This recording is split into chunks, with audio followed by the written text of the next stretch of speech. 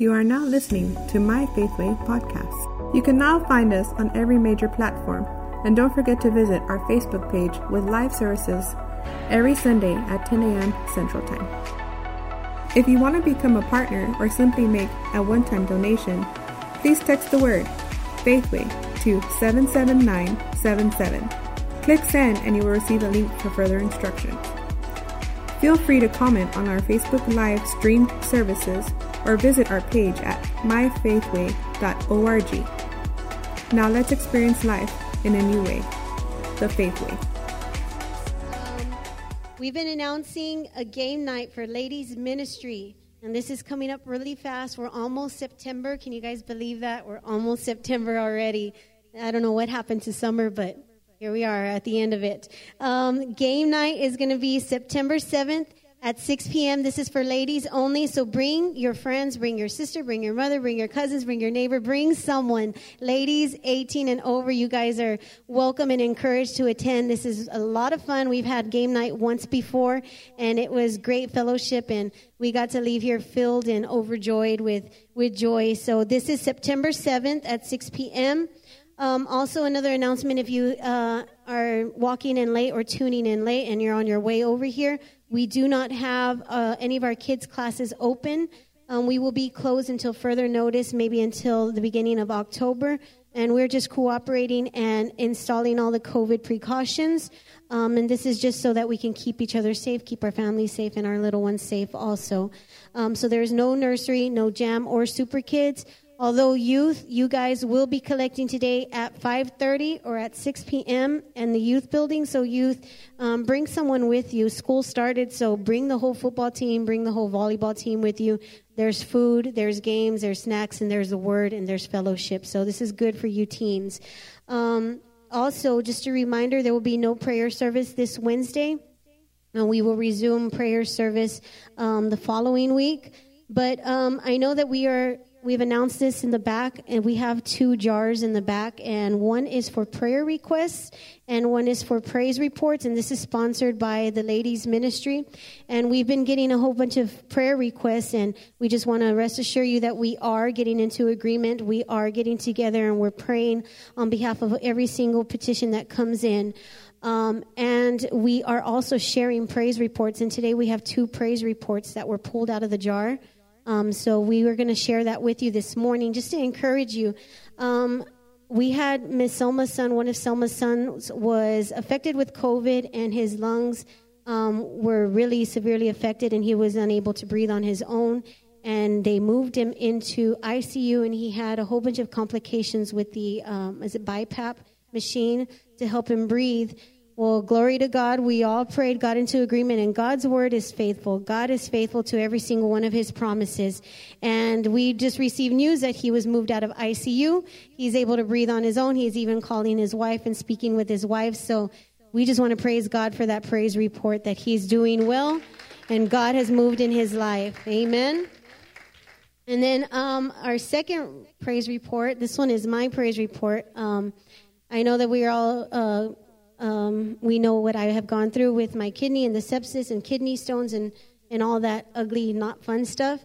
And I had a prayer request about 2 weeks ago, and this is the importance also of having brothers and sisters in Christ, because when we say, I need you to pray in agreement with me, it's good to have those people who pray and get in agreement. It's not, okay, I'll pray later, or prayer's your way. No, we stop where we're at. We cancel out everything, and we just pray. We take that moment to pray out loud and together in agreement. And I'm very thankful for you guys who have done that with me. But I had gone back in for another CAT scan and blood work and cultures and things like that. And 3 weeks ago, I had another kidney infection because my kidney stones were clumping together and getting so big that my kidney wasn't unable to filter. So we got into agreement that I was not going to have any more kidney infections. I was not going to have any more kidney stones. So I went back to get another CAT scan, and I just got news on Thursday that my stones once were so big that nothing would pass, and now they're so small that they didn't even bother to size them. So glory to God, my kidney stones are gone. How that happened so quick, we don't know how that happened so quick. It is all the hand of God. It is all the hand of God. And I will be kidney stone free if I'm not already today. So thank you guys for praying with me. And God, we just give you all the glory for moving in our lives. So at this time, let's go ahead and open up our hearts and let's get ready to receive the word and experience life in a new way as we welcome Pastor H to come up.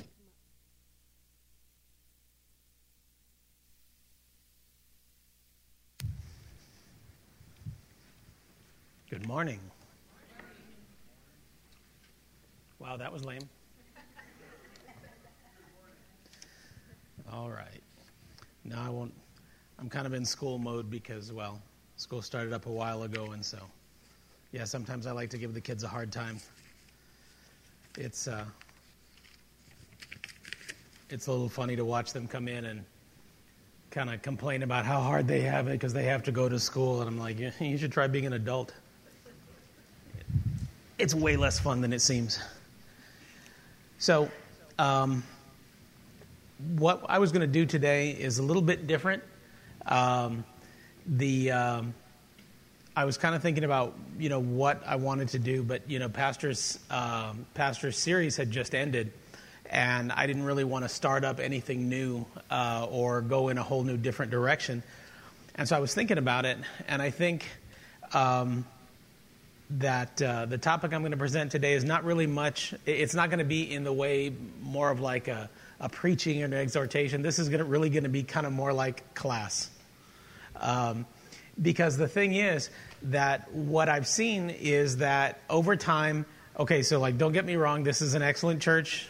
I would recommend you come here often. But, I could sit here and tell you a really nice story about how one time Deanna and I went to this nice restaurant, and man, they had, I'm thinking of that place in Fort Worth that, served us all these really nice steaks, and they would come by and all the sides and all that stuff. And I could sit here and talk to you about that for 45 minutes, and none of you would skip lunch just because you had heard a lot about some really good meal that I had. Sure, most of you would actually want to go eat lunch for yourself. Okay? Now, while that kind of sounds funny, what happens is typically on Sundays, we come over to church and you sit and listen to something that pastor has gotten. And like I said, I'm very, very grateful to God that we have someone who studies and brings us fresh messages from heaven. But while it's nice to be fed when we're babies, when we get older, we kind of want to be able to feed ourselves. And so that's what this message is going to be about, is that each one of us needs to learn how to study the Bible for ourselves. When it comes down to the end of it, our blessings are going to be based on what we have been able to capture. I know it seems that way. A lot of guys like to watch the, football on Sundays, and it seems great. And, you think you know how to play in the NFL, but let me assure you that if any of us ever did a walk-on, it would end badly. Things are just different when we watch them play out on the screen. And in a certain sense, when we come in on Sunday and pastor gives a sermon, it's almost like watching a game.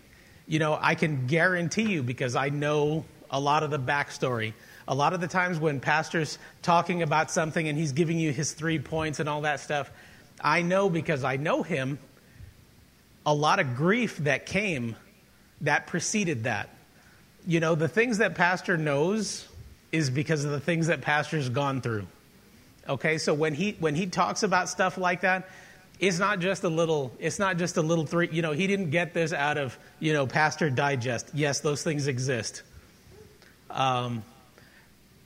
What it is he had a problem. He looked to God to get the answer to the problem. And after a whole lot of praying and sometimes standing and believing and doing all the things that we know to do, he received the answer. And then when he's all done with it, and he kind of sees how God put the dots together, that becomes a nice sermon with jokes and everything else. that you all can sort of, absorb a little more easily than he did,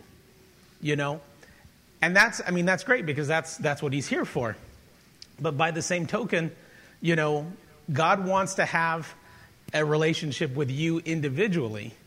And the primary way that he talks to you, yes, sometimes it's going to be through a sermon or through a song that you hear, but a lot of times what he wants to do is have that alone time with you so that he can get some things across to you. And so if you don't make it a normal habit, a normal part of your life to be in the Word, like people say, then you miss that. What I can tell you is you go all the way back to the Garden of Eden and you see God's original plan. God's original plan was that we go to work and then at the end of the day, he would come and talk with us. About what? About your day, how it went, getting ready for tomorrow, all the other things you're going to have to face. And the whole point is that God wanted to have that kind of relationship with you. And that's sort of the whole point, the whole reason why Jesus came was to get rid of all the obstacles between him and you. And there's only one obstacle left that he can't clear. And that's you wanting to. So, like I said, this is what we're going to be talking about is a little bit, like I said, it's going to be a little bit more class. I have notes. There's things to download.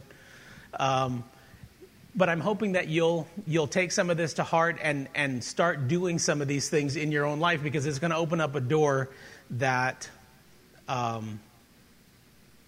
it's going to open up a door for you to receive a lot more from God than you currently are. Well, let's go ahead and begin. So the title is Study the Bible for Yourself. And now I'll ask, can I change the slides or do I need to tell you guys to change the slides? I've got two. Well, let's give it a shot. That one didn't do anything.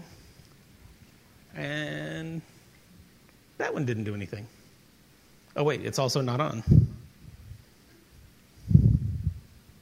And now I'm breathing.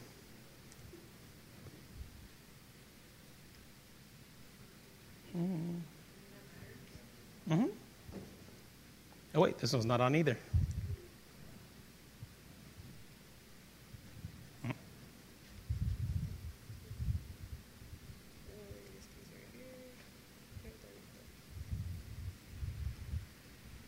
Well, I can just yell next slide. That's fine. Oh, there it goes. See, apparently I just have to yell next slide. All right. All right. Okay.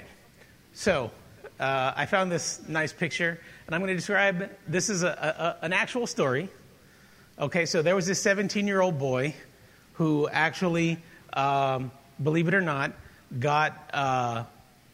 he prayed the prayer of salvation with his shoe salesman. And after he finishes, so I guess he went out to get a pair of shoes and got more than he went for. And so after he prays with the shoe salesman, the salesman tells him, well, now you need to get to church because you need to know more about this Jesus that you just accepted. So the boy goes to church, and he goes in there, and, he pulls his brand new Bible that I guess he just bought. And so he's sitting there, and the pastor says, now, let's turn to 2 Timothy chapter 2 and verse 15. And then he panics. So everybody's just like, because they're all church people. And they just start flipping. And he freaks out and goes to the table of contents. And he sees 2 Timothy. Okay, he found it. Didn't know where it was. Then turns to, page 325. Boom, he goes over there. And it says Joshua. And now he's really confused. And so then all of a sudden he goes back and he realizes there's two sets. There's an Old Testament and a New Testament. And for some reason they decided to start renumbering at the New Testament. So he realized, okay, I got to go to the front end and then look for 325. He just gets to 2 Timothy just in time to hear the pastor call out another scripture, and he still doesn't know where he's going, and he already missed everything that the pastor said about 2 Timothy. All right, so I know things are a little bit different now because now we pull out our phones and we're like, Siri, turn to page, and it does it for us. But for the most part, that's kind of a thing that it's sort of that kind of thing that makes people confused when they come to church. And it's one of those things that we need to be careful. If you invite someone to church, you might want to help them out a little bit, maybe sit with them the first couple of times, because, it takes a while for people to learn how to do church. But really what that's reflecting is not having spent enough time in the Word and knowing sort of how to get around. Now, just to let you know what happened to that 17-year-old boy, eventually he did find how to get around in his Bible and actually spent his life basically being a preacher.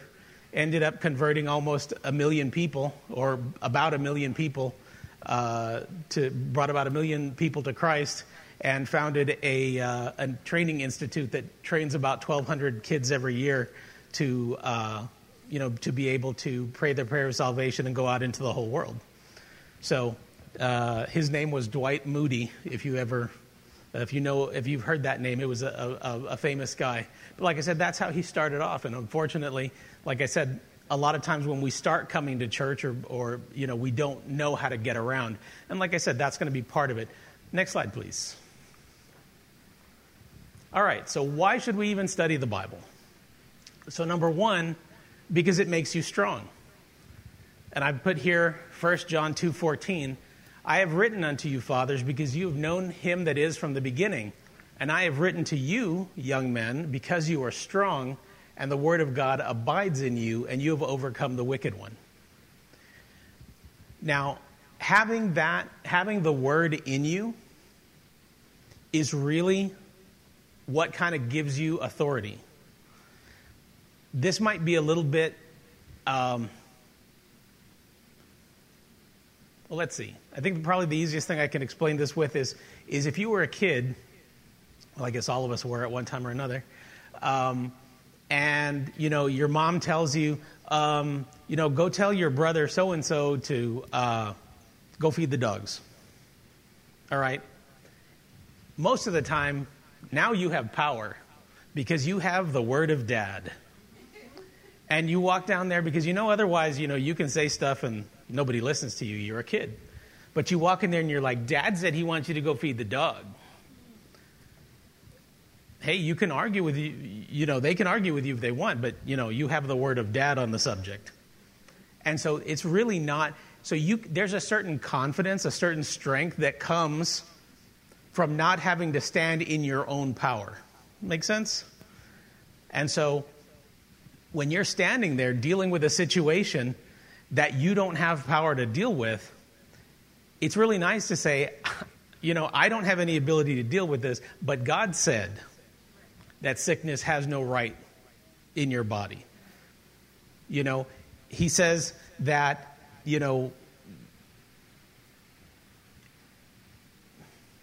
well, I mean, I think you all are getting the point here. When you're able to stand in that confidence, knowing that God has said a certain thing, that gives you strength when you face the problems that you face in everyday life. Now, it assures you of your salvation. Now, maybe some of you have been coming to church so long that doesn't bother you anymore. But that is something that usually young Christians kind of struggle with. And that is that, they go and do something stupid and they're like, man, that's it, I'm done. Might as well not come to church again because I've already blown it. All right, but what does the Bible say? 1 John chapter 5, verse 13 and 14 says, these things I have written unto you, that you believe on the name of the Son of God, and that you may know that you have eternal life. So what he's saying is, I've written these scriptures to you, I've written these letters to you so that you can know, not think, not wish, but know that you have eternal life. And that you believe on the name of the Son of God. And it says, and this is the confidence that we have in him, that if we ask anything according to his will, he hears us. And that goes on. I didn't have time or space to put it all in. But he talks about if he hears us, then we know that we have what we asked of him. See, now a lot of people out there who don't understand sort of the way we believe, which is, I think, pretty clear in what the Bible is telling us here, is that my prayers don't make God do anything he doesn't want to do. Okay? What we do is we find the will of God on the subject, and then we pray that. Okay? So how are you going to do that? Have you ever gone to the bank to try to get a loan or to try to take care of some problem? Or, you go to you're at the store or something like that, and there's an issue with your account, and they start asking you, well, did you do this? And what about that? Did you remember you were supposed to wait 3 days? Did you realize that you overdrew? Blah, blah, blah. And they come up with all these things. And the problem is, if you don't know your contract, you don't have any answers. And so there you are, something's wrong, but you have zero power to deal with it because you don't know what's in your contract. Now, that's a very normal thing, but see, it's the same thing when you're sitting home, minding your own business, and all of a sudden your kid sprouts a fever of 103, and you're like, but wait, Jesus, this isn't supposed to be happening. And you don't hear anything.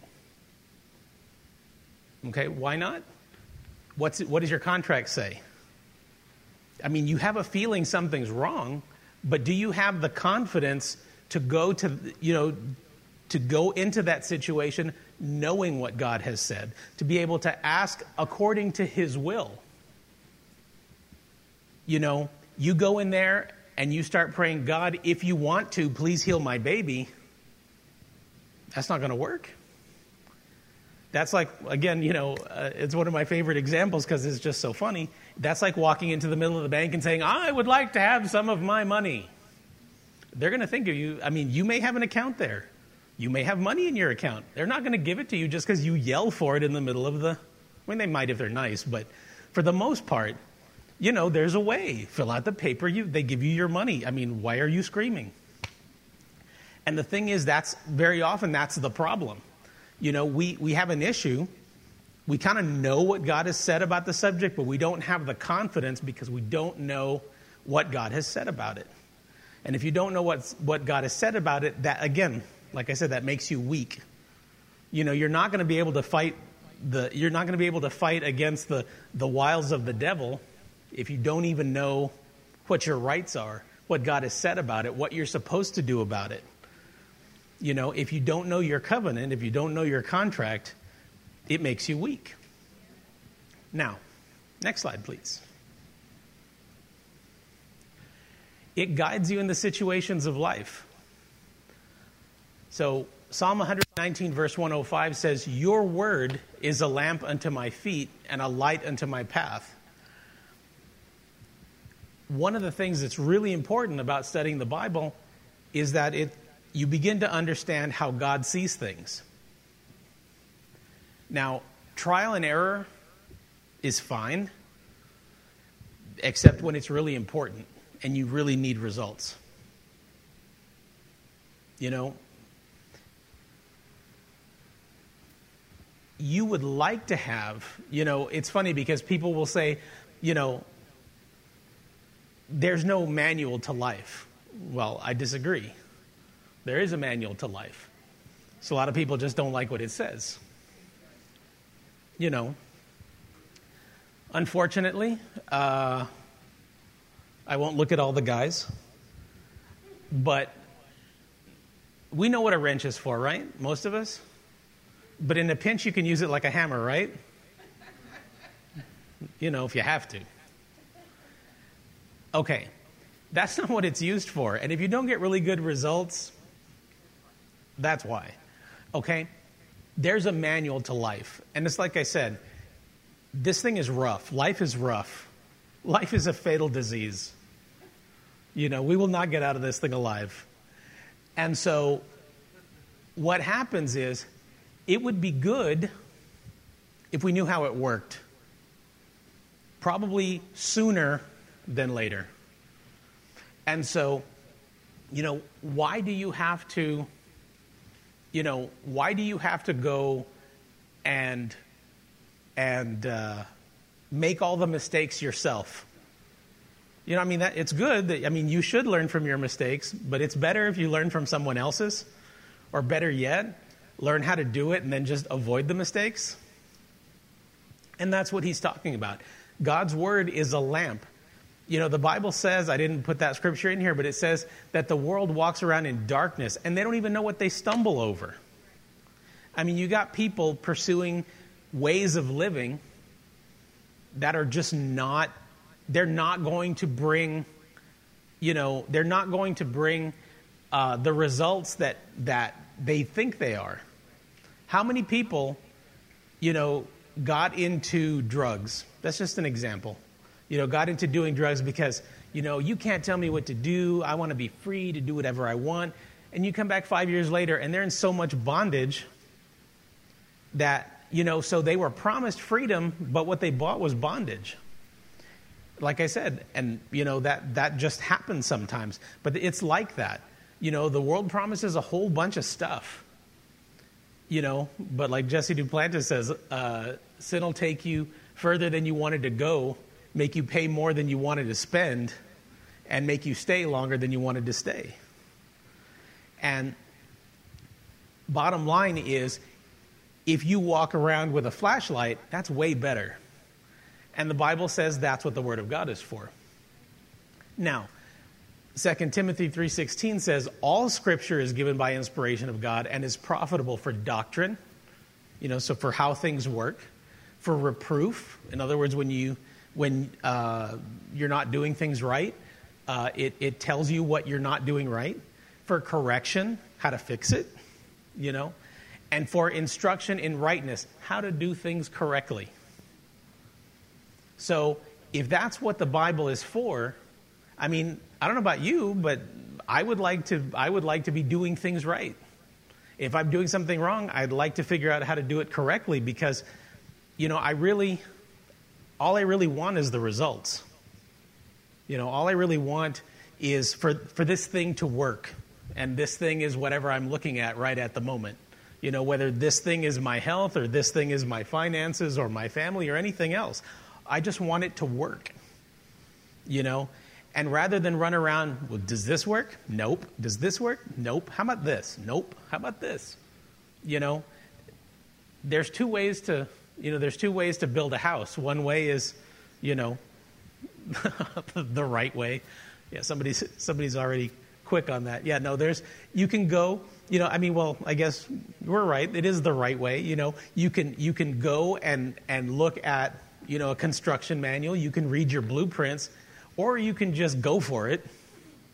Good luck. I'm not gonna come over. If you don't know what you're doing I built my house the way I thought it should go. Unfortunately, like I said, that makes you laugh, but that's how we built our lives, or at least that's how I did mine until I started coming to church. Well, this seems good. Let's put a 2x4 right there. All right. It's like the guy who put well, you guys wouldn't even know what a fuse is, I guess, anymore. But it's like the guy who used one of those old fuses. You remember when they used to be round? Old timers, anybody? The fuse went out in his car and his lights went out. Like I said, not the nice new blade ones, the old-fashioned glass tubey ones. And he didn't have anything to stick in there, so he used his .22 bullet. And the lights worked. So he drove off down the street for another couple of miles until the electricity finally heated it up enough to where it went off and shot him in the leg. So I would suggest that's not how you want to do things. So it guarantees success. Psalm 1, verse 1 through 3, it says, blessed, empowered to prosper, is the man that walks not in the counsel of the ungodly. Why are you listening to friends that are ungodly? I don't know. Why do you put your problems on Facebook to see what all your ungodly friends tell you about it? I don't know. Nor stands in the way of sinners, nor sits in the seat of the scornful, but delights in the law of the Lord. That's your Bible. Delights in the Word of God. And in the law does he meditate day and night. Okay, so this is something he's constantly thinking about. How does this work? How should I do this? How do I deal with this problem? He shall be like a tree planted by rivers of water. That means that tree gets water whether it rains or not. That's kind of a hard concept to understand here in South Texas. But if you are planted by a river, it doesn't matter if it rains or not. your success should not be dependent on what's going on in the world. And I'll just leave that right there. That brings forth fruit in his season, and his leaf does not wither, and whatsoever he does shall prosper. How about we read that last part again? Whatsoever he does shall prosper. Would you like to be in that group? All right. He's telling you how to do it right there. All right. Next slide, please. All right. So a little bit, why is the Bible special? The thing here to remember, and this is something that, I don't know. I don't know how common this is among the older set, but certainly for your kids, this is something that's under attack all the time. Well, the Bible's just a book. It was written by men, blah, blah, blah. Okay. The Bible is different than any other book, religious or otherwise, because it makes one very, very special claim about itself.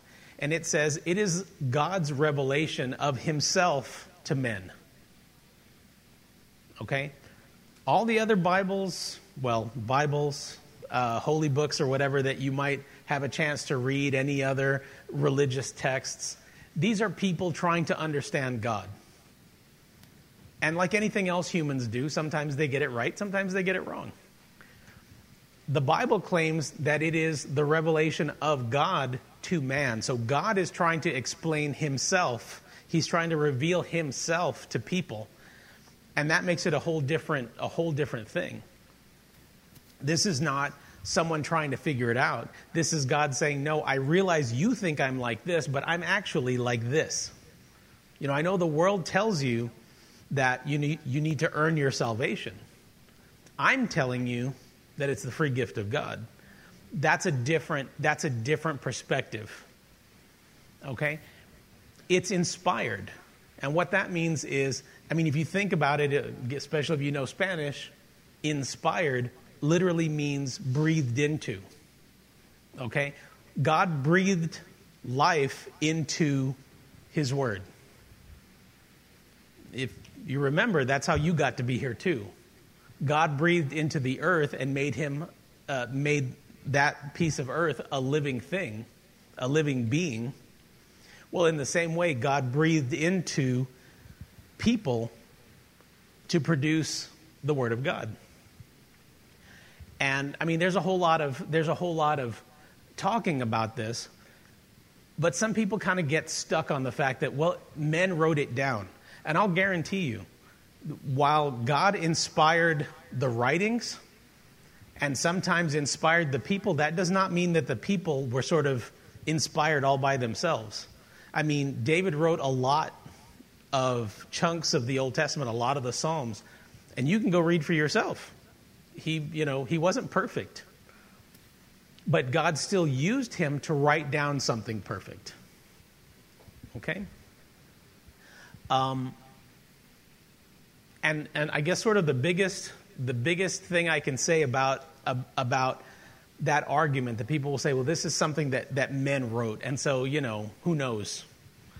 The funny thing is, when Jesus was tempted, if you remember that he fasted for 40 days, and then he went to be away in the wilderness, and the devil came to him and tempted him and said, you can command these stones that they be made bread.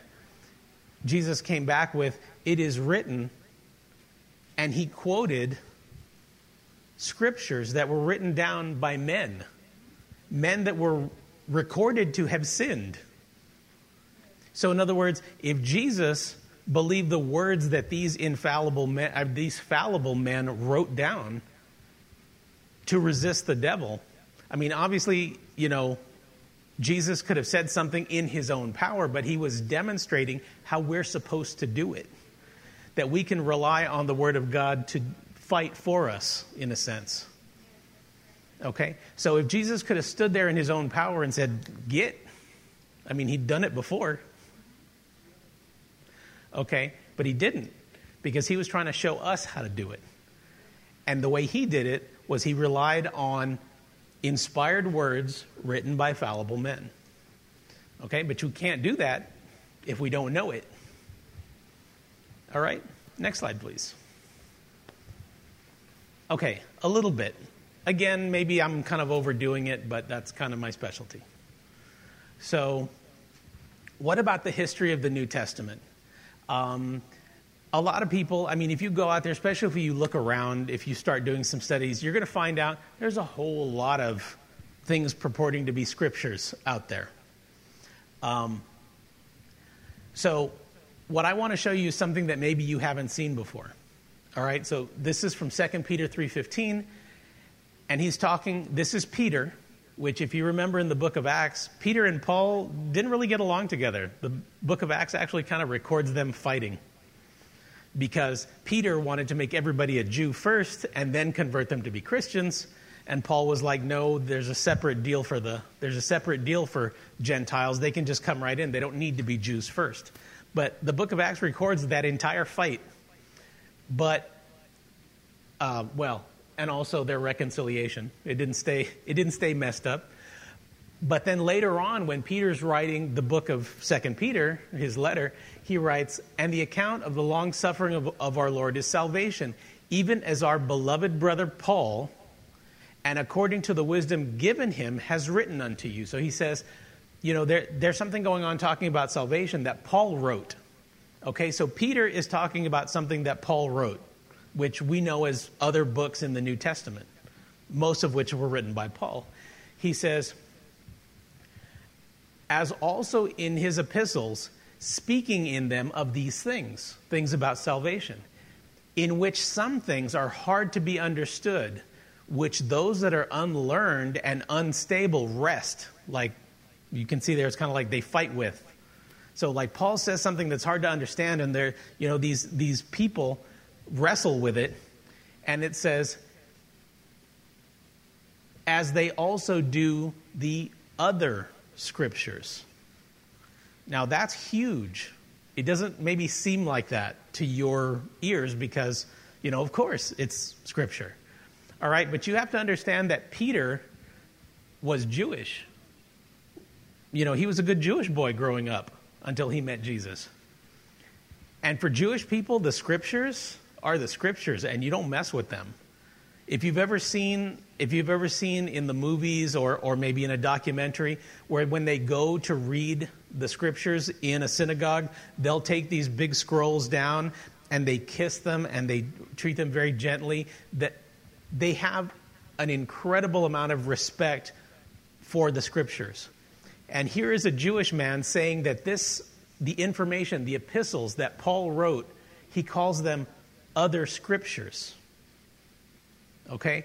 So Peter is telling us in this one little statement right here that what Paul wrote is right up there with the Old Testament. That's huge for a Jewish person with that, in other words, with that amount of respect for the Old Testament script, well, what we call the Old Testament scriptures, to say that what this man is writing now is our new scripture. All right? So understand that they realized these things that they were writing back and forth were from God. They had them on the same level. Okay, so what happened? Okay, so a little bit of history lesson. All of the early church thought that Jesus was coming back in their lifetime. And so what happened was they started churches. They were all excited. You know, hurry up, get all your friends saved because Jesus is probably coming by October. And then October came and went, and the next year came and went, and then some of the disciples got martyred, and, you know, time started to go on, and they started saying, well, you know, what if Jesus isn't coming back right now? We need to start getting that in. There was no real reason. Of course, you know, if these letters were for the different churches. So Paul wrote to the Corinthian church, okay? And then some other church was like, oh, Paul wrote you a letter, let me have it. And they started to spread it around. And so, of course, all these letters, you know, from the apostles were copied and spread out. Well, then later on, when they realized that Jesus probably wasn't going to come back and the disciples were starting to get martyred and, somebody said, you know what, we're going to have to put these things together so that, we can start, in other words, kind of prepare for the journey. Because then they realized Jesus may not come back as soon as we, and if the apostles, once Paul died, they're like, man, we better get his letters together.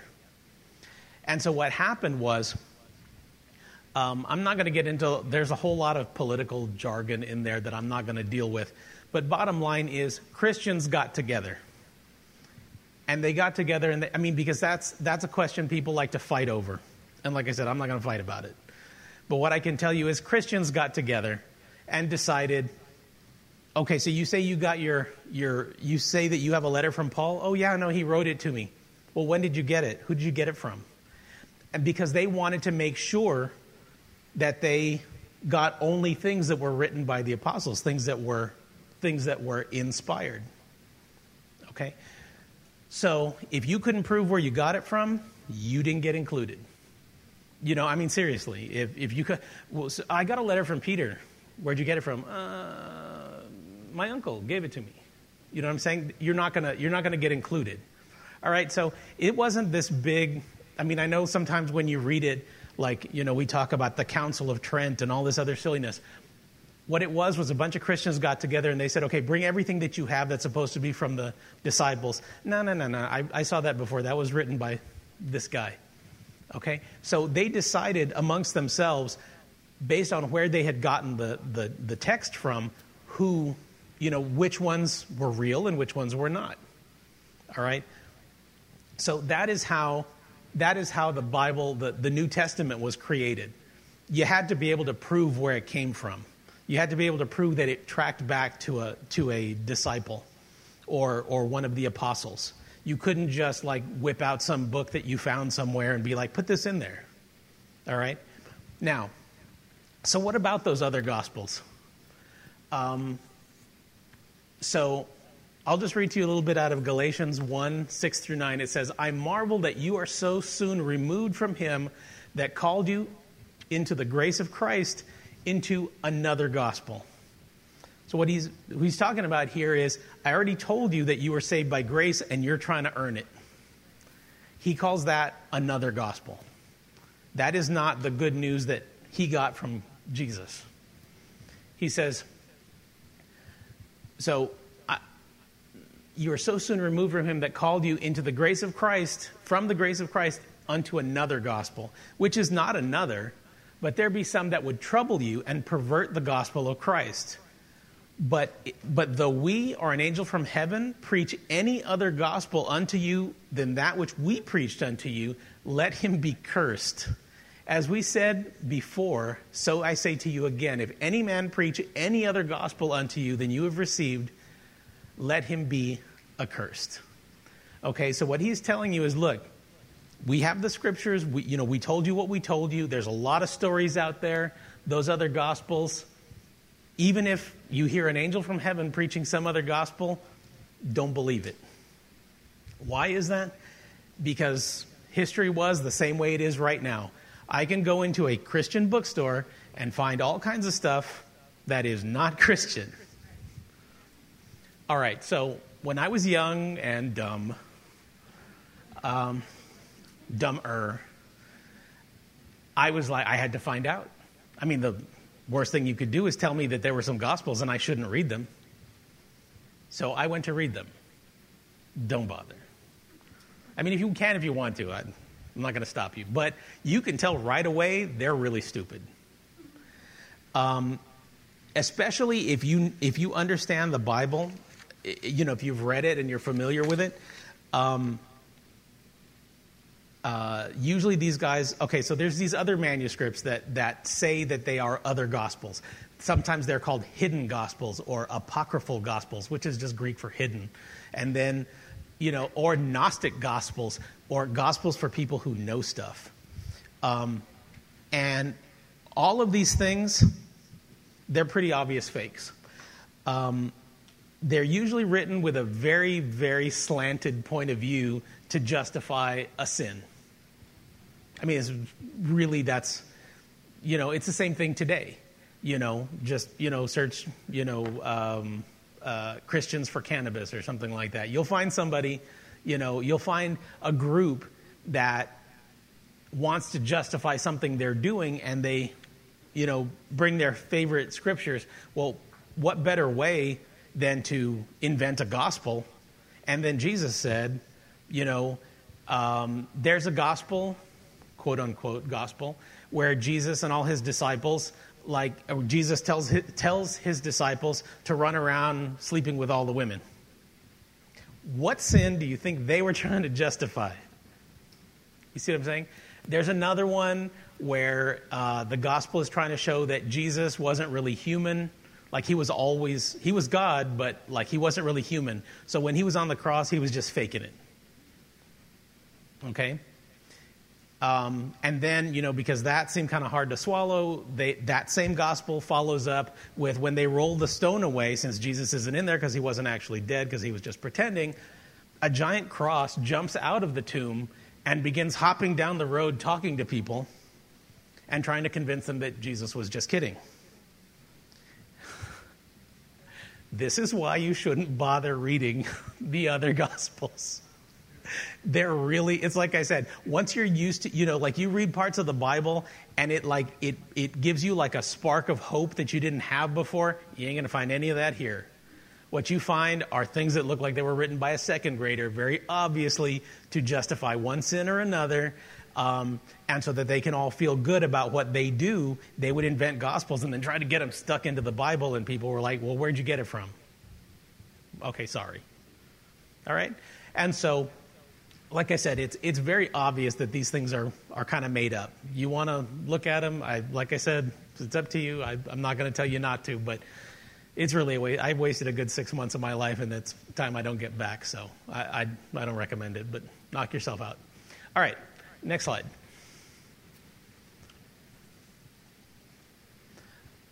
Oh, sorry, that's a repeat. Next slide. Okay, caution, my opinions. All right, so this isn't my opinion, this is true. There's two types of translations of the Bible. One is called formal and one is called functional. Okay? And it has to do with the problem of translating things. There's any number of things I could say right now, but almost all of them are not good to say in church. But there's some words in Spanish that just don't translate. Like, okay, I'll do an easy one. So look over at Gilly and I'll say, "¿Qué onda, güey?" Okay, anybody want to tell me what that means? Come on. Well, but okay, see where we get? So what does it actually mean? If you actually say the words, what wave, cow? Like, what does that even mean? Okay. That would be what we're calling a formal translation. ¿Qué? What? Onda? Wave? Way? Ox? That literally, what wave, ox? Okay, so that literally means nothing. That would be a formal translation. What do the words mean? Then there's a functional translation. A functional translation might be, "What's up, dude?" Which actually conveys more of the meaning, but none of the words really, they're not the same words. If you've ever heard somebody, you give somebody a really good dinner and they tell you, "Hey, you threw yourself." Again, that is a formal translation. Okay, so when you're dealing with translating the Bible, you have two kinds of Bibles. You have the formal translations where they're literally trying to give you the words, which then means you have to start learning a little bit more. Because if I translate the words to you, like, I'll give you an example. Like, you'll find in, let's say, the King James, which is a very formal translation, you'll hear where he's talking about communion, and Paul says, some are sick and others have fallen asleep. He didn't mean they fell asleep. He meant that they died. Okay? But you have to know then, that falling asleep meant dying to the people of that age. So, that's what I'm saying is if you don't understand that, then you read, oh, they fell asleep. Or he's thinking, well, they fell asleep. Well, no, they actually died. Okay? And so you have to know you don't have to know. I'm going to tell you some. But like I said, you want to know whether the Bible that you're reading is more formal or more functional. Is he trying to tell you what they actually said? Or are they trying to tell you what they meant? Okay? Those are the two kinds of Bibles. So I've given you a small list. And again, this is my opinion. So use it, toss it, whatever. These are the most popular ones that you find out right now. The NLT, if you've never read the Bible before for yourself, which I suggest you do, that's a good one. Okay? New Living Translation, it's easy to read. It's a modern translation. They try to use words that we use today without being too, slang. Right? New American Standard Bible, I consider this one of the best to study. It's a little bit formal, meaning that you have to understand sometimes when he says they're asleep, that he really means they're dead. You kind of have to, but a good Bible will have those notes in there that say, oh, this, they wanted to translate that correctly, word for word, but then they put in there like a little footnote that tells you. Okay? So it's, like I said, for me, it's one of the best to study, and it is, it's a little bit more modern language. So you're not going to find the Elizabethan English in there. Thou knowest, O Lordest. You're not going to find that. New International Version, it used to be good, but then they kind of got full of themselves and they wanted to make themselves sound smarter. I know.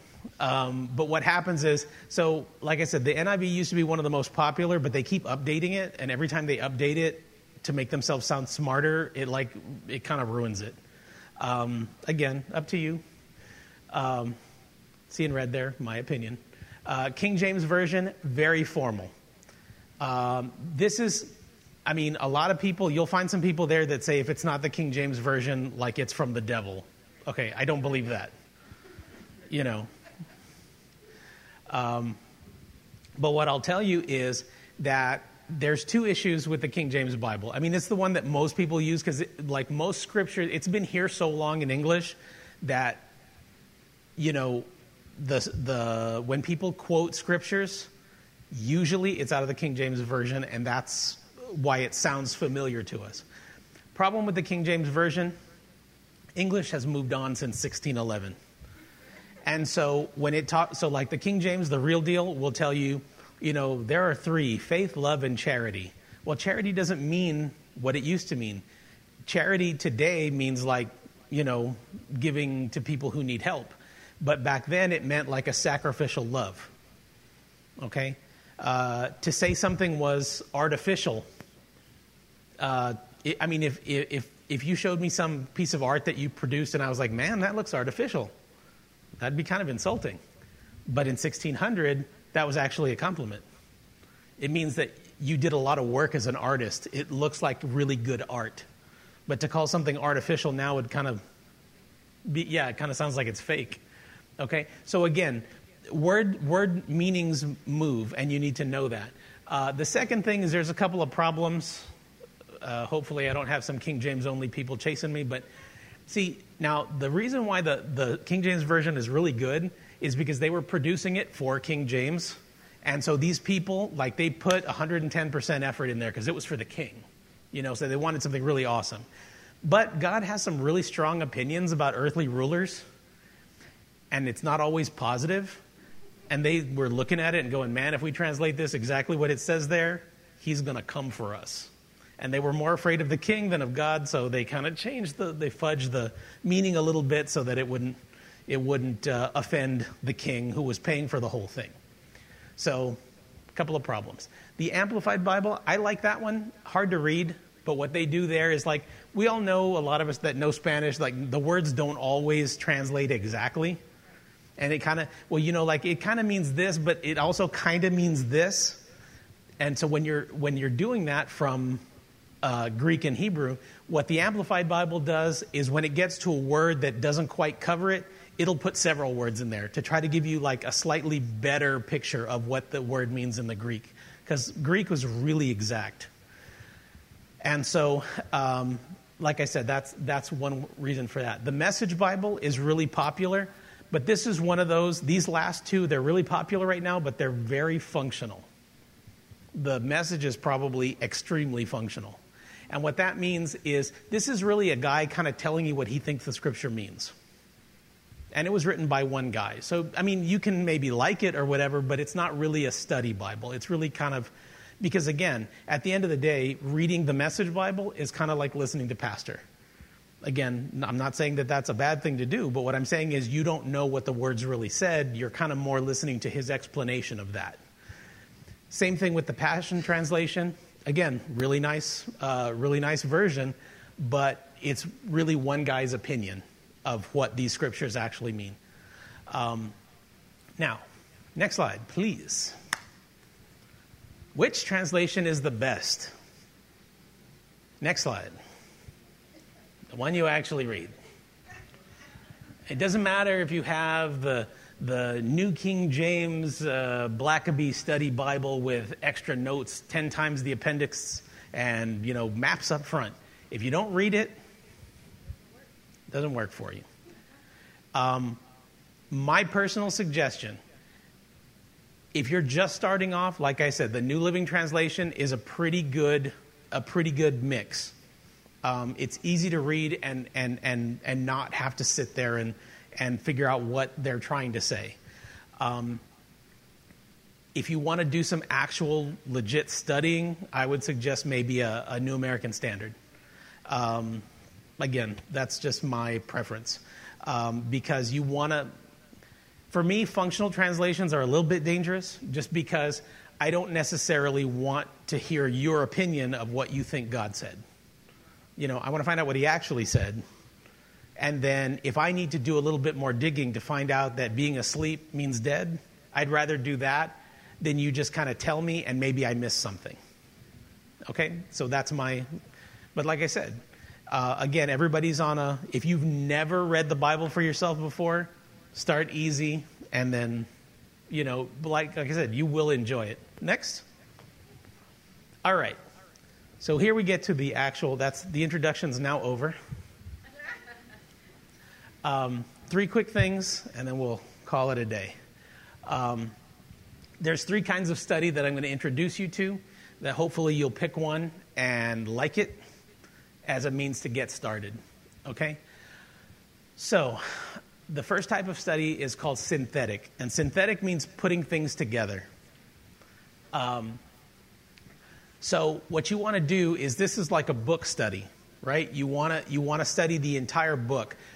The way these things were written, they were written as books, like they were written as a unit. So like the letter of Ephesians, or the epistle of the Ephesians, is literally a letter. It was a letter that Paul wrote to the church at Ephesus. It was meant to be read all at once. Okay? See, already I said that and some of you are kind of freaking out. The entire book of the Bible all at once, it's a letter. They're not that long, Most of the New Testament letters are literally just that. They're literally just letters. They were meant to be, like I know you guys don't even know what letters are because everything's email now and text messages. But back in the day when people wanted to talk to each other, sometimes they'd write a letter. And so, it was meant to be read all at once. All right? So reading it all at once is kind of the best way to get, if you think about it, if I wrote you a letter and I'd be writing it for some kind of reason, And so I'd want to have whatever prompted me to write that letter, it's going to be in there, somewhere in the whole thing. If you just pick out one sentence, you're probably not going to understand the whole reason why I did it. Okay? So that's really what they want you to do is look at the book as sort of like a separate thing. Okay? So start small. I recommend Gospel of John because it's small, or even 1 John, which is even smaller. But read all these things, like predominantly start in the New Testament. The Old Testament's kind of hard to get started. A lot of people, when they decide they're going to read the Bible, start at Genesis, and then it gets really tough really quick. Especially like if you suffer all the way through Genesis, which is kind of cool because lots of stories, and then you get into Deuteronomy or Numbers, and it's like there was 8,000 of these guys and 4,000 of those guys and 3,000 of... I suggest you start in the New Testament. So read the entire book all at once. Don't make the mistake of stopping at the end of a chapter. Because I don't know about you, but when I write an email, I don't, usually I just keep going. All right? The chapters, everything, all this stuff was put in after the fact. So just read it without any reference to chapter or verse and read the whole thing. Reread it until you really get what he was trying to say. So what was the point of this? What was the point of this letter? What was he trying? Okay, and as you read it, you begin to make notes. So who wrote it? What was going on? At what time did he write it? What was happening? What was the place? Write down the big ideas of the book. Okay? Now, these last, or not last two, but the third to the end and the second from the end are big deals for me. Okay? Don't use anything more than a regular dictionary. Like, don't use a Bible dictionary. Let's use a regular dictionary. Don't use any other Bible tools. I know, like, especially if you really want to, if you're gung-ho, you really want to do this, I suggest you don't. Now, why is that? Because this was a letter. If you need 3 concordances and a dictionary to understand when I write you a letter, you're missing the point. Okay? What you want to do is you want to understand this. Bibles, the books of the Bible were written to people, not to scholars. Okay? So what does it say? I mean, I've seen people get so far out on this. I mean, I've literally had conversations with people who were like, when the Bible says don't commit adultery, what they mean is God really meant that you shouldn't exchange like Christianity for some other religion. And I'm like, that's absolutely true. But it also means don't cheat around on your wife. Like you want to get so deep that you forget, like, okay, he was actually saying, you know what, don't fool around on your spouse. That's like foul. Okay? So, you have to understand this was meant to be read by people. Imagine, okay, kind of the same thing, but, the first epistle of Terry Mize to the Hebronvillians, And then, then I sit down and I read you, hey, this is Terry. Just wanted to say that's what it was. It was a letter from a friend of the church to the church, meant to be read by the church at the church. They didn't think about making it the Bible until they realized, hey, these guys are passing away, and we didn't collect it all together. So, again, it was meant to be read by people, so read it that way, It's not hard for you to understand. Again, this is God revealing himself to you, not God trying to make it hard for you to figure it out. Okay? Can you tear this apart 150 different ways? Of course you can. Okay? That's the awesome thing about it being the Bible. But its first and best use was God trying to tell you something. All right? So if something doesn't make sense to you, pray about it. Okay? The end. All right. Keep your notes. Why? Because when you start doing this, it really opens up a whole brand new thing. And it may seem weird right now, but you will get to enjoy it. When God tells you something, and trust me, he will tell you something. I mean, it won't be like, go and preach to the continent of Africa. Probably not. Okay? But, okay, first thing, because I still remember all of them. First thing God ever got across to me. And it's dumb, but it made that much of an impact to me. When I was first trying to study the Bible, and I was reading the part about how, the children of Israel left Egypt and went to a land flowing with milk and honey. And the thing that popped into my head, and I'm pretty sure it's God because, well, just kind of sounds like him. He was like, notice how it didn't say it was full of cows and bees?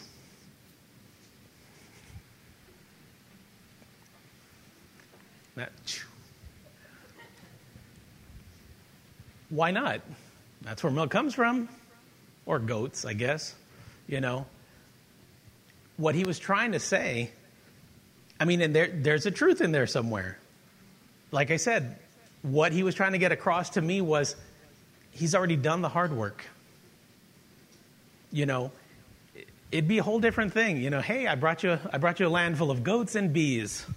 That sounds a lot less cool than a land flowing with milk and honey. Because those are the things that we want. Those are the results. In other words, he's telling us, you come in here, you're going to get what you were looking for. Now, of course, when we get there, we find out, okay, there's cows and bees involved. But the thing is that, like I said, is it a big deal? No. Am I going to write a book about it? No. But I know that God told me that. Why do I know that? Because that was definitely not one of my thoughts. Okay? Now, when you realize, like I said, that was a little thing. But here we are, 20 some odd years later, that I still remember that. And it reminds me that God didn't call me to a life of service for service sake. Of course I work. But lots of people work and don't get anything. What he told me is he promised me, if you do what I tell you, you will get the results. And that comes from a very dumb, I shouldn't say dumb, but at least strange little pop in my head as I'm studying the scriptures. Why did he say milk and honey instead of cows and bees? And like I said, so for me, I feel like that was definitely because of the effect it had on me. Like I said, 20 years later, to continue to remember stuff like that and to remind me that God has dealt with me a certain way. And that, again, it's kind of cool because, this is not something that you've ever heard on TV. This is literally something that God popped into my head because he knew that with me it would register. Okay? You will get those same kinds of things, but only if you do it. All right, next, please. So that was a synthetic kind of study. Then there's inductive study, which some people kind of gravitate to, right out the get-go. But inductive, I wrote there, you try to get all the juice out. Has anybody ever eaten beef jerky where you just chew it for, way longer than it was intended to be chewed? Yeah, I thought I was in South Texas. Never mind. But yeah, as long as there's any flavor in there, you keep going. Okay, this is that kind of a study where you pick a small scripture, like Pastor said something, and I really want to look into that, and you start asking a lot of questions. So, in other words, instead of being broad like the last one, like the book study, now we're really narrow. So, there's 3 steps that people talk about: observing, interpreting, and applying. So, what does the scripture say? Is it literal? Does it mean it literally? Is it symbolic? What's the key point here? Is there something that you have difficulty with? You believe it? You don't believe it? How does that work? Because this other part of the Bible says this, and it kind of seems like they contradict. Is there something that doesn't sit right? Is there a similar passage, like the Bible's talking about something else, or in another place about the same thing? Then is there a rule in here that you should be obeying? Is there a promise that you should be claiming? Is there some danger that you should be avoiding in the scripture? So you ask all these questions trying to figure out, what does this, what was God actually trying to tell me? So then after you answer all these questions that you can think of, what does it mean to you? So if this is God talking to Angie, what does this mean? What's God trying to tell me right now? And then application. What should I do in real life about what I just read? It's great to sit there and say, forgive lest thou not be forgiven. And then, and then you yell at the guy all the way who just cut you off at the red light, If it doesn't end up making it into your real life, did you really learn anything? So what are you going to do right now to apply it? So, like I said, this is when you really go after one particular, and this one, I would say, use all the Bible tools you want. Get commentaries, get, what other people said about it, different translations, go back to the Greek and Hebrew, whatever you want to do. Like, try to learn as much as you can about these little scriptures. And like I said, you'll be able to get a lot more understanding out of that by really, again, focusing narrow and going as deep as you can. Next slide, please. All right. So last type is topical. All right. So this one, you look all over the Bible for so pick a topic and then look all over the Bible for the scriptures that talk about it. So what are we talking about? Doctrines. So what does the Bible have to say about salvation, about healing, about prayer, about the end times, about angels, about demons? Whatever you feel like, whatever interests you, then look all over the Bible for it. Or different events. What about the destruction of the temple? What about the Ten Commandments? What about the famines in Israel? Whatever. About different places, about different duties, things you should be doing, or things that the Israelites were commanded to do. You could do a word study. People have done a lot of studies about the word praise in the Old Testament, which actually it's translated praise in English one way, but it actually comes from seven different Hebrew words that all get translated the same. So what that means is, as soon as you find out, you realize, what? A lot of times I'm reading praise and I may have one thing in mind, and the guy who wrote it actually had 7 different options to choose from, and he chose a particular word, and I don't know what that means because everybody translated it praise. Okay, look it up and you can find that out. Biographies, what different, about the life of David or the life of Jesus or the life of Saul or anybody else. Dispensations. This one, how did God treat people, before the flood, before the law was given, after the law was given, before Jesus came, after Jesus came? What's going to happen in the future? Dispensation has to do with how God deals with people. And there's different rules based on God's timing. For these, you'll need a good concordance. That's to look up different words and stuff. A Bible app. Actually, if you have the Faithway app from the church, that actually connects to a whole bunch of Bible study tools, commentaries, dictionaries, all kinds of things. My personal recommendation is to go to BibleStudyTools.com, and they have pretty much, back in the day when I got started with this, the only way to get it was to buy the book. And I literally have one entire bookshelf in my living room, 7 feet tall and 5 feet wide, full of reference stuff, which now you can just get it on your iPhone in 2 seconds. So hooray for progress, but if anybody wants a 50-pound dictionary, I've got one at the house. But like I said, all of these tools are now, it's awesome to do Bible studies now because, like I said, I remember originally, like, when you wanted to find out what something happened in the Greek, you had to actually go buy a Thayer's Greek New Testament, which I have, which is cool. But now you just, search it, and it pops up, and it's free. Whereas I could promise you that lexicon was not, and it was hard to find. So, like I said, it's the best time to ever to do Bible studies because almost everything having to do with this is free. All right, next slide, please. Last rule. Enjoy yourself. The whole point, remember that God's point in this whole thing was to be able to talk to you at the end of the day. That's what he still wants. You go back and look at the Lord's Prayer. Why did he ask us to pray to give us this day our daily bread? Because God knows us, and he knows that if he gave us bread for a week, he wouldn't see us for a week. All right? So understand that it's kind of a setup. God has everything you need, but you're going to have to talk to him to get it. And understand that it's a whole different way of life to understand that you have problems and realize that you've always got someone to talk to that has the solution.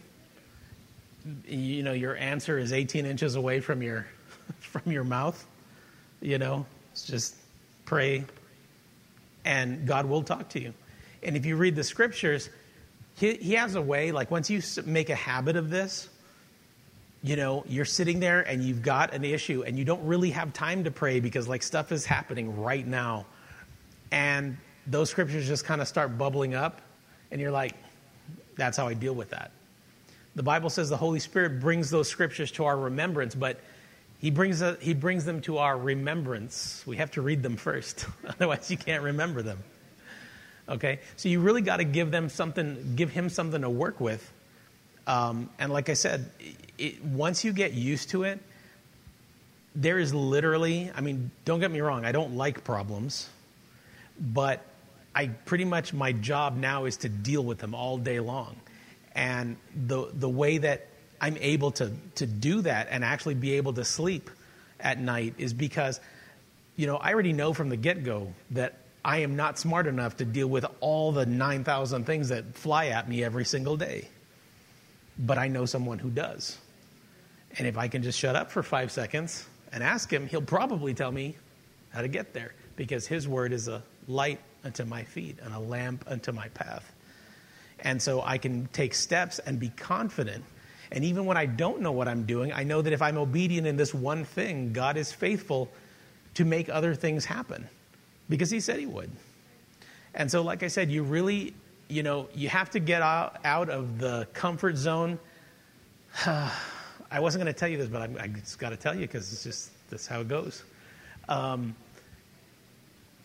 If all you get out of the Bible is, you know, what you see on TV or what you hear, and I'm not saying that they're bad, you know, because this church is included. If all you get is, you know, what pastor says, which is good, or what, you know, different preachers on TV says, or your newsletter that you get, or the blog that you get, or, you know, the Jesus McNuggets you get on Instagram or whatever. All of those things are fine. But they're pre-chewed food, guys. This, you know, yeah, a little nasty, but it's true. You know, if you didn't get it for yourself, you're getting somebody else's chewed food. You know, what you want to do is you want to go in there. I mean, it's great. Baby formula is just pre-chewed food. It's just chewed in the factory before you get it. But after a while, you want to grow up and begin to start finding these things for yourself. And you know what? That newsletter may not cover the topic you need. You know, the sermon may not cover the thing you need to know. But if you are full of things that you've studied and things that God has showed you, that's where the power comes from. That's where the confidence comes from. That's where all the things that I told you at the beginning, you know, where these things, or what the Bible can give you, that's where it comes from. It comes from you doing it yourself. You know, again, everything else is great. And anything you can get your hands on is good, but never let it take the place of you seeking God for yourself, because that's where your storehouse is going to come from. That's where God is able to talk to you directly. Like I said, you know, don't let this be something that you find as a chore. Because like I said, once you do it for a little while, you'll find that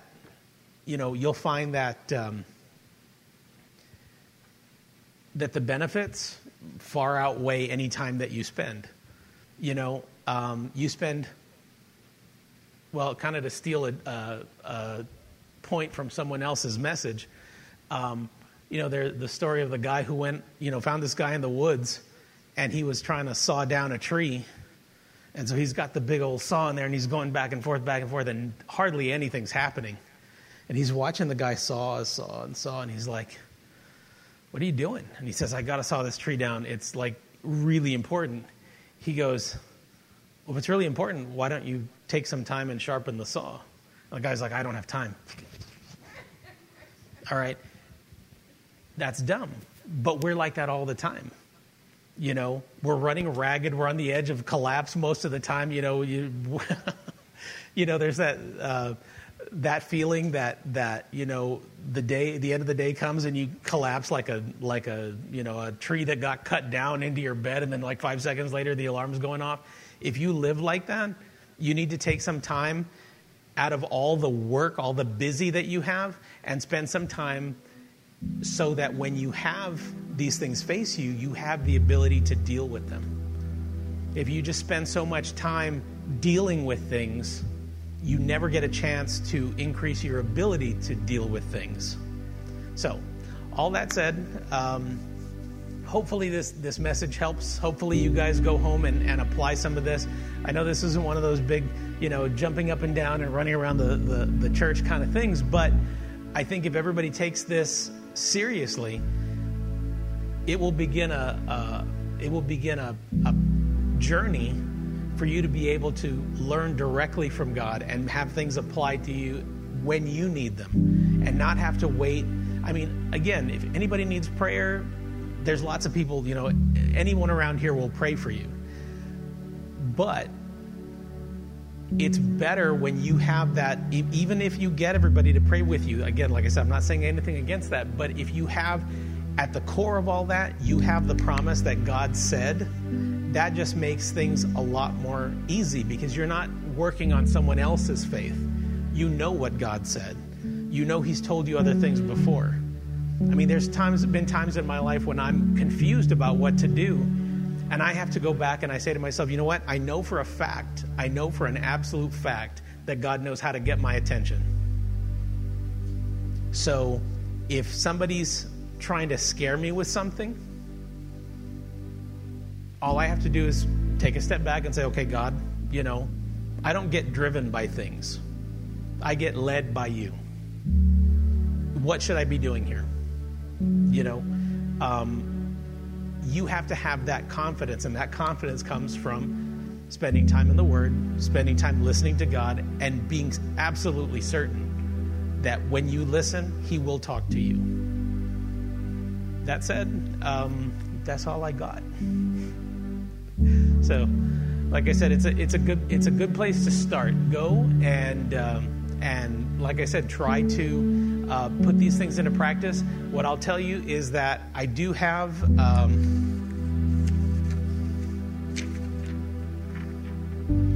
oh, look, they're all in here. Oops. All right, so I have forms that if you guys want to use them,